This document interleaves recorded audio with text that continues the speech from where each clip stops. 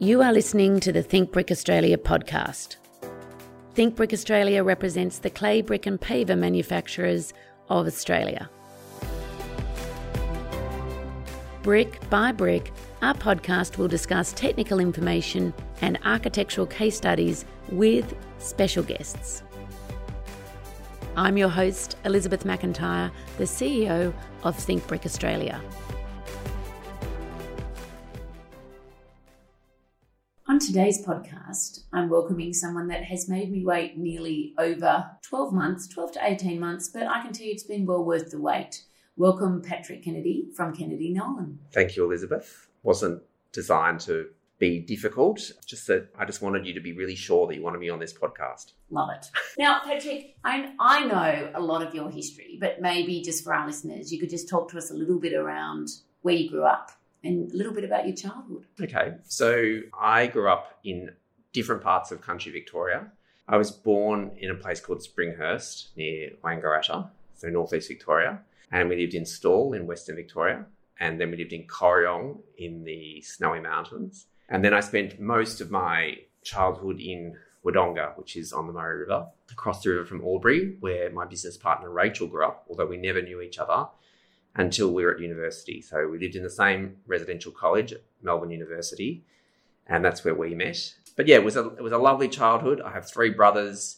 We did a lot of things together as a family. Was there a reason you were moving around a lot? Because my dad was a teacher. Okay. And in those days, that's what the Department of Education did. They would send people to different spots. Yeah, right. And then we ended up in Wodonga. And now all my family live in Melbourne. So I have my three brothers all live down here, and my parents live down here too. But yeah, it was a really nice childhood. Did you find moving around, were you always going to different schools? Was that? Well, I was only at really two schools. Okay. So it was, most of the moving was when I was under 8. Yeah. But I guess the place that stuck in my mind the most was when we lived in Corryong.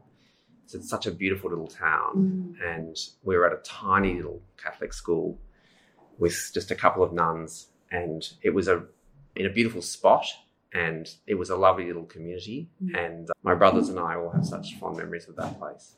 And do you think now that living in, obviously, inner city Victoria, what perspective did it give you growing up in regional Victoria? Well, I have to say I don't really yearn to live in regional Victoria anymore. Yeah. I feel like more of a city person, but it was kind of perfect as a child.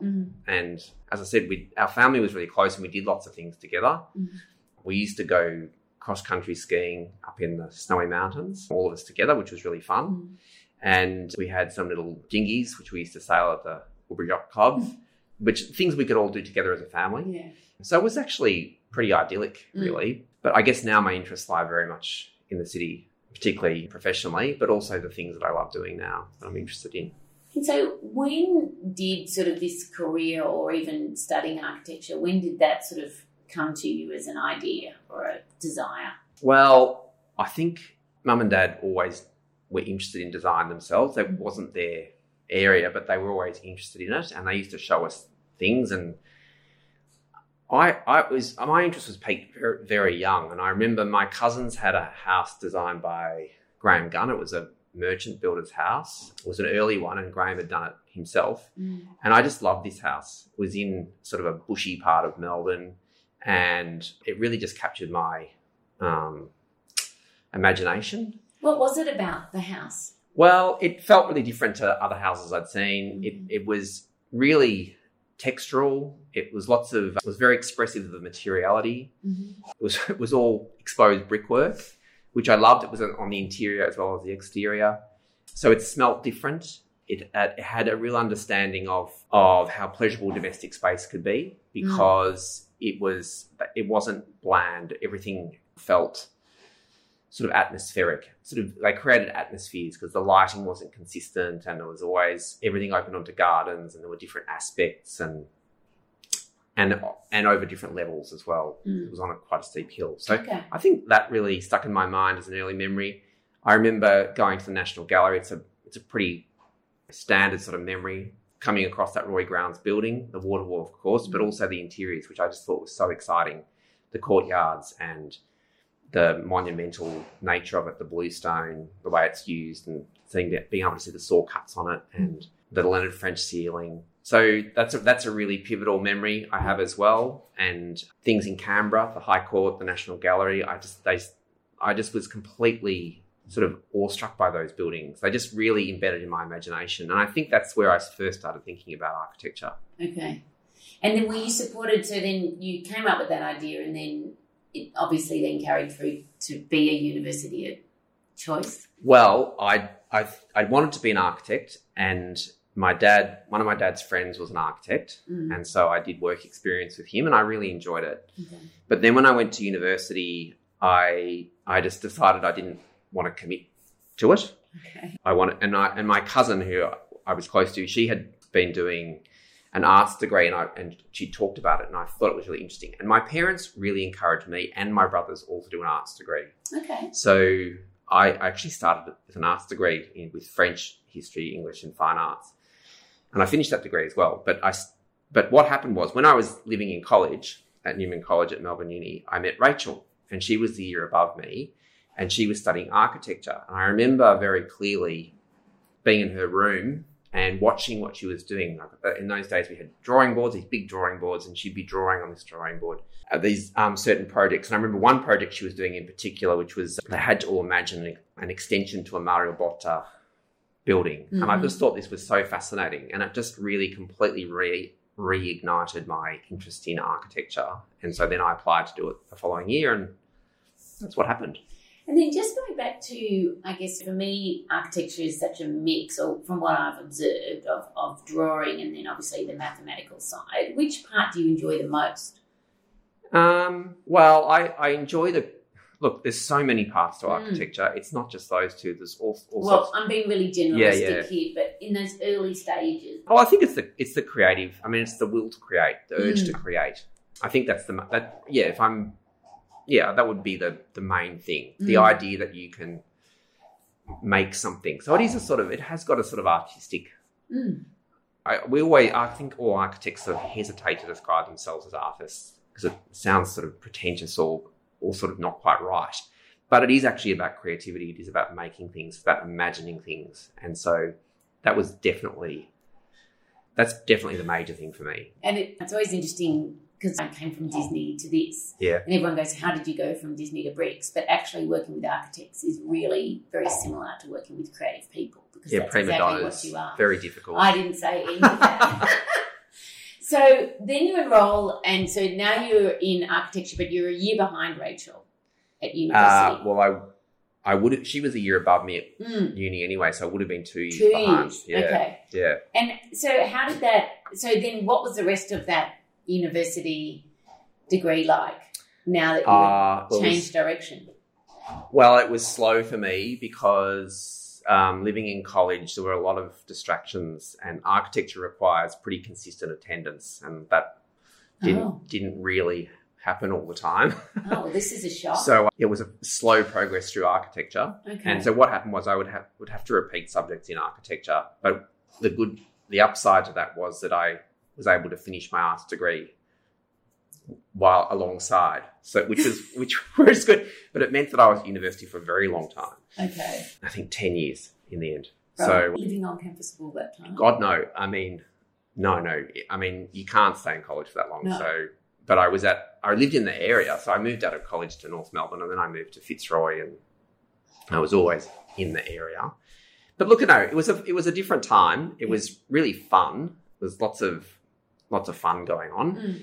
And also there was quite a deep recession. So it wasn't like chomping at the bit to get out and starting my career because there wasn't much going on. Yeah. So then you finish that, and what happens next? Well, before I finished, at that time at Melbourne University, you had to do a year of practical experience before you could go into your final 2 years. And Rachel was working in a practice in Carlton, and because of that connection, I was able to get a position there. And so I ended up working there for Victoria Hamer in Carlton, and I worked there until I finished my degree.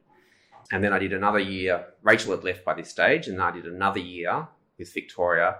And towards the end of that year, Rachel and I thought we've got something we want to do. We had ideas about what we wanted to do in architecture, and we looked around and we couldn't see them being done.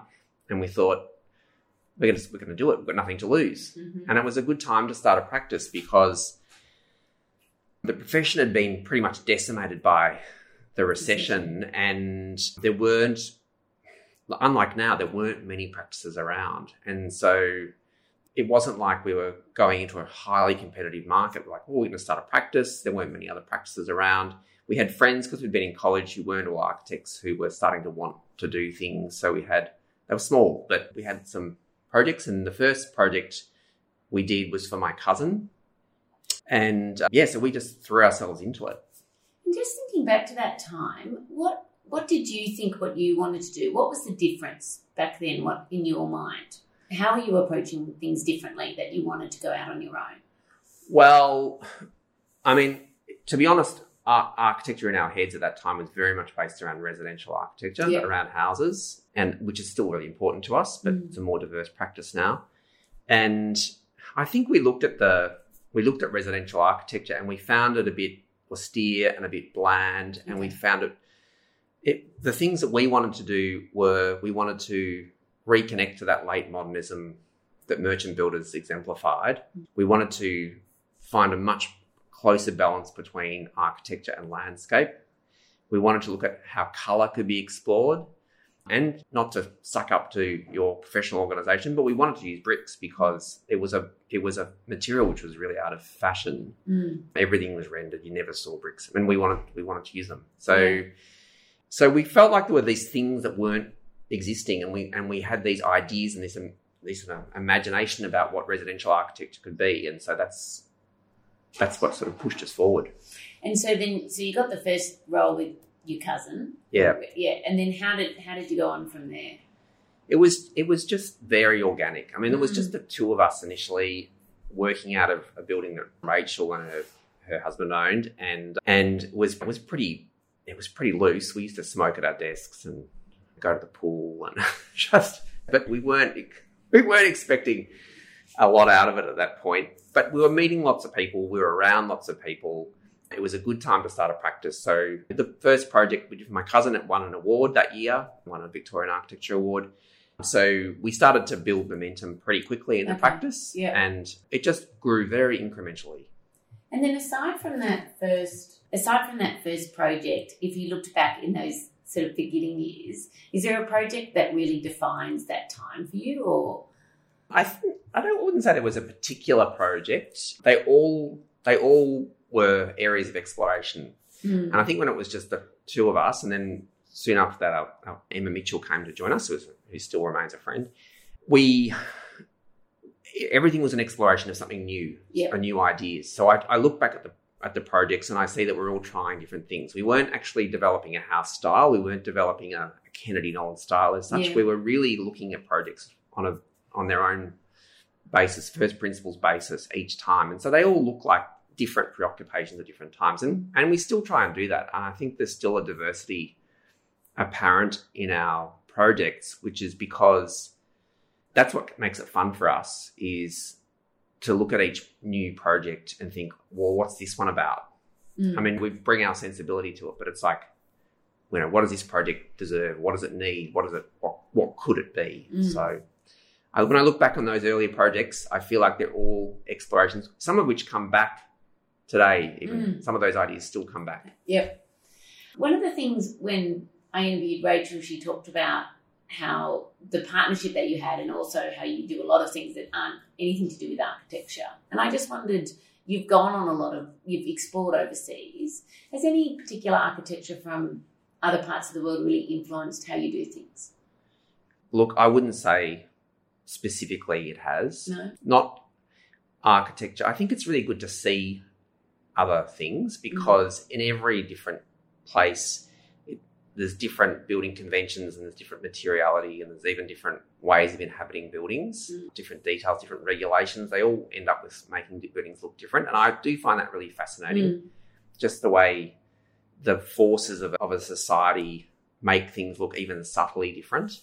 But there's nothing specific for me. I mean, I have to say my holidays or my travel is not about architecture ever, really. It's about trying to sort of relax and rest, but also just to open my eyes to things which I don't just what I come across.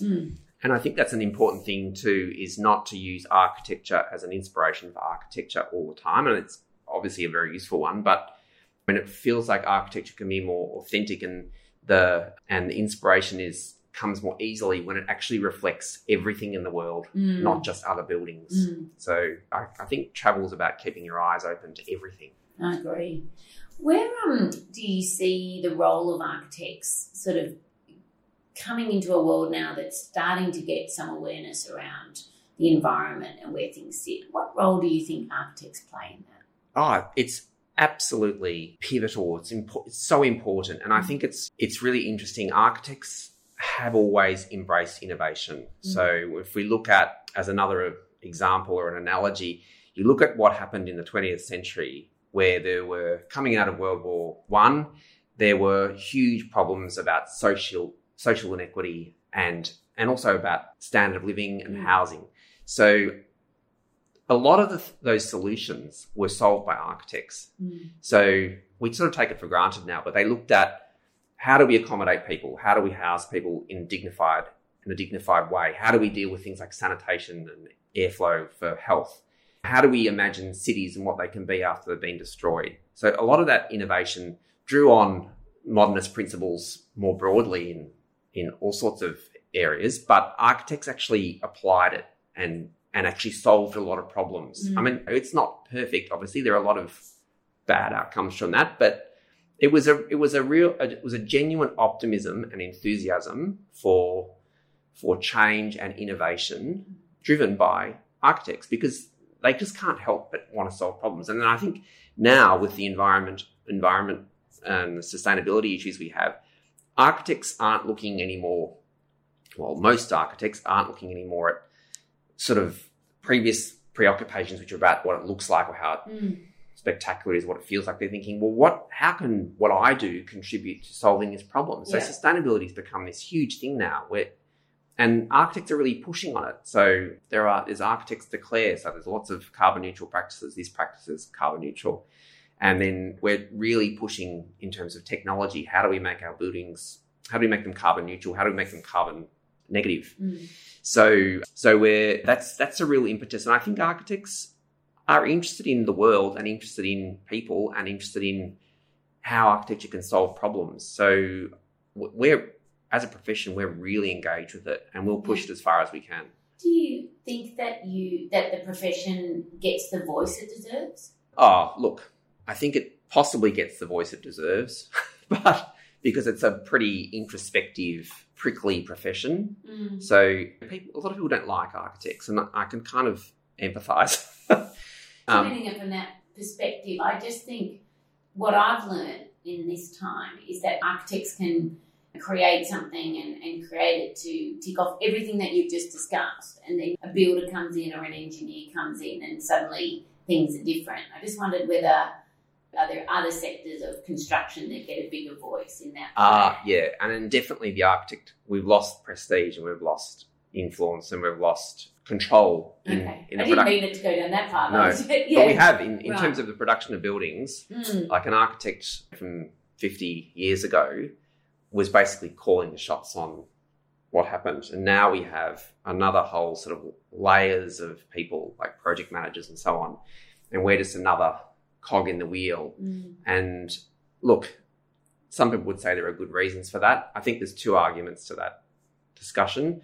Project management can be really effective and useful, but it actually can also have a really deadening effect. Yeah. And it can prioritise the wrong things. And we're now in an environment where regulation is really stifling architecture and, well, just not architecture, everything, and risk, over sensitivity to risk. I think we've lost a lot of the bravery, we've lost a lot of the verve. People talk about exciting, fun, or not fun, but exciting, innovative, amazing buildings. I mean, they're so difficult to achieve now in the regulatory environment, and the financial controls that we have to deal with, and also the structures of how they're delivered. You have to go through 20 committees and 15 project managers and risk officers, and it's deadening. Yeah. And then what do you see in the younger generations that are coming out now? How does their view differ to perhaps what yours was as architects? Oh, that's an interesting question. You know what? Embarrassingly, I don't know. Yeah, okay. I don't really know. I would be interested to find out. Okay. There are so many younger architects, and probably I do need to listen more and take more interest. No, it's just more like we had a university competition and I had the pleasure of interviewing some really, amazing young architects, and they sort of came to me with this sort of, I guess, looking at the world that normally you'd go in and demolish something and create something new, whereas their perspective was, well, how can you, improve it or keep some of it? And I did think that was kind of refreshing, but you may have thought the same thing. So I guess... Well, I think that's amazing and fantastic. And I think probably young people are more focused on that, but I think it is the whole profession is focused on that. Yeah. So, I mean...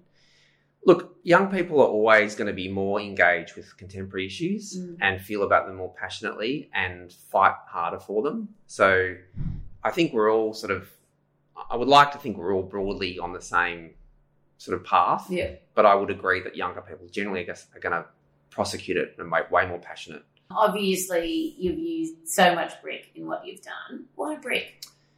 Well... I think the thing I like about brick is that, I loved Lego as a kid, another really predictable sort of thing for an architect to say, but I do, it's something about the modularity of brick and the way that it has infinite possibilities as a module. Even though it seems constrained. Yeah, but to me it feels like it can do so many things. Not that we'd necessarily do a lot of things with it, but it has that potential, that feeling of potential. I love the weight of it. I love the fact that it's made from clay, so it's of the earth. I love the way that it lasts so long. I like the way it handles, like the texture and the feel of it, the way it smells, which sounds weird. But for me, all those things, they feel really real. So if I'm comparing a very light building made from highly manufactured materials, to me, I find it very hard to make an emotional connection to that. Okay. Whereas brick, to me, it feels like it's almost embedded in the psyche of how we make things as humans. And look, that's pretty esoteric sort of thing to say, but I guess I do feel that. I feel like, to me, it means habitation, or it means something about how buildings should feel and look and be constructed. Each brick is touched by a person and put into place by a person. It's kind of something kind of magic about it. And then it's also super regional. So depending on where the clay is from, it means the brick is a different colour. And also they're different module sizes and the mortar's done differently. So it's kind of reflective of these subtle and not so subtle ways of exactly where it comes from too. So it's super regional. There's so many things about it which to me make it a really appealing material. And just thinking back when you said you first started, you wanted to use brick and it wasn't that contemporary then, what were the conversations like? Were your clients willing to embrace it, or was it something that you really had to convince them about? No, we had to convince them. Yeah, definitely. And we weren't always successful either. But, Patrick Kennedy smile. We had to, no, it did not. We had to do a bit of tap dancing, and we had to talk about, and because Rachel and I feel very aligned on these things, we had to talk about, and this is when we first started talking about memories, because we talked about our own memories of bricks, and we started off with, bagged brickwork or faced or flush mortar brickwork painted white.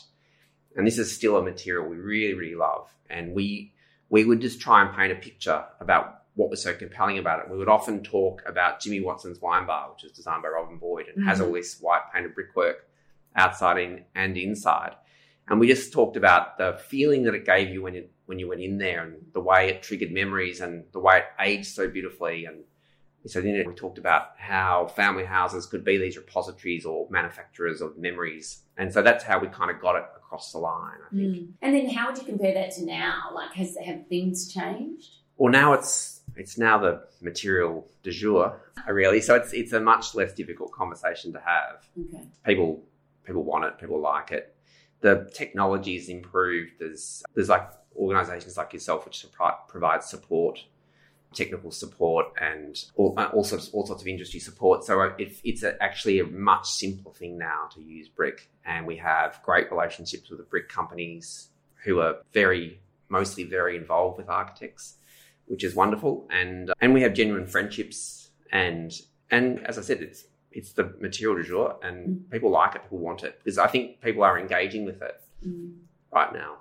Now, when I look at all of the projects that you've done over the years, there are a couple of signature sort of moves that really stamp on a Kennedy Nolan. Do you know what I'm going to talk about?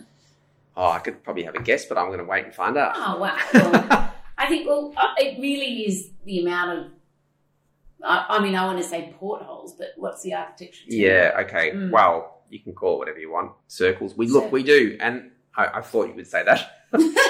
And it's kind of embarrassing too, the circle thing, in a way, because we now have been so closely sort of aligned to it. But I'll explain why we use them. Because one of the things we feel is one of the hardest things to do in a building is to put a window or put openings into it, windows and doors. Yeah.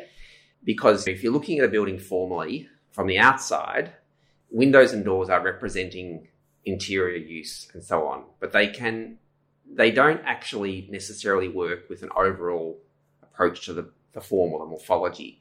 And so it can make buildings seem sort of, if you're not trying to do something which is completely expressive of function, if you're trying to make something slightly more poetic and you're trying to make people sort of feel something or even see the building, just grids of windows or lots of rectangles on rectangles, we just find it can't do it for us. So what we try and do is we try and imagine the overall form of the building as a creature. Like, we like to think of it as a little friend or a large friend sometimes. And it's a composition of solid and void, so wall and void. And then we sometimes need windows we always need windows, but we find the circle so useful because what it does is it acts as a counterpoint to the solid and void, and it can turn a building into one of our little friends because it becomes an eye or a mouth or two eyes, or we just try and find those resonances, and the circle really helps us. It helps us compose a facade. We look at it, and we often draw facades or understand facades in two dimensions because it is actually an arrangement or a composition of texture and proportion and shape and colour, and the circle is a very useful counterpoint, which is why it so often appears. I love that explanation. Oh, Thank good. you. Yeah. Patrick, you have not only, I think, appeared in most of our high commendations, but you've also been on the jury of the awards. And I just wondered, what's the awards experience been like for you? Well, it's a really fun one to be involved with. I mean, I've been on lots of juries, but it's been fun. I've made a friendship with you, which has been really nice. The jury, just the whole atmosphere of it is quite convivial and quite relaxed and really upfront too. There's no sort of politics. A lot of architecture is very distorted by political alliances and allegiances and so on, whereas the Brick Award feels very sort of removed from that. It's a national awards program, which I always think great because it takes you out of your parochial environment, and it means that you don't have to feel like you're working within your tribe. You can look out further, and it's just very well run, and the criteria are really clear. It was a really enjoyable experience for us. Well, look, there's very few architects that have given so much to the industry and really demonstrated and articulated what you can do with brick. And you've been a wonderful supporter. You have done nearly everything that I've asked you to do or requested. I think everything, actually. Everything. But you really have. You've been a tremendous supporter, and I always look forward to seeing what you're designing next. So thanks so much. We're going to go to those rapid fire questions. Okay. Reading the news, a newspaper or online? I am a newspaper person. I have it delivered. Handwriting or typing? I prefer handwriting. I mostly handwrite. For sketching ideas and concepts, would you use a pencil, pen, or an e-pen? I use a pen. Do you like to read books or listen to audiobooks? I'm a book person. What's important to you, style or substance? That's a both for me. Coffee or tea? Tea. TV shows or movies? Well, I like both, but I very rarely see movies, so probably TV. Antique or brand new? Both, again. Call or text? Definitely call. Travel back in time or into the future? I'm too scared to go to the future. I'll stay. I'll go back. Exterior or interior? Definitely both. Video games or board games? Neither. Form or function? Most definitely both. And complex or simple with relation to design? Also both. Sorry, I know you didn't want both because Rachel said both and everything, but I do like everything. I do like pluralistic It's things. okay. There's no wrong answers. Yep. And Patrick, it's nearly been 2 years, but it's been well worth the wait. Thank you so much for today. Oh, it's been great for me too, Elizabeth. Thank you. If you have enjoyed this podcast, please follow, rate and review our podcast. We are always looking for new ways to think brick. If you have an idea of what you'd like to hear about, there's a link in our show notes to let us know.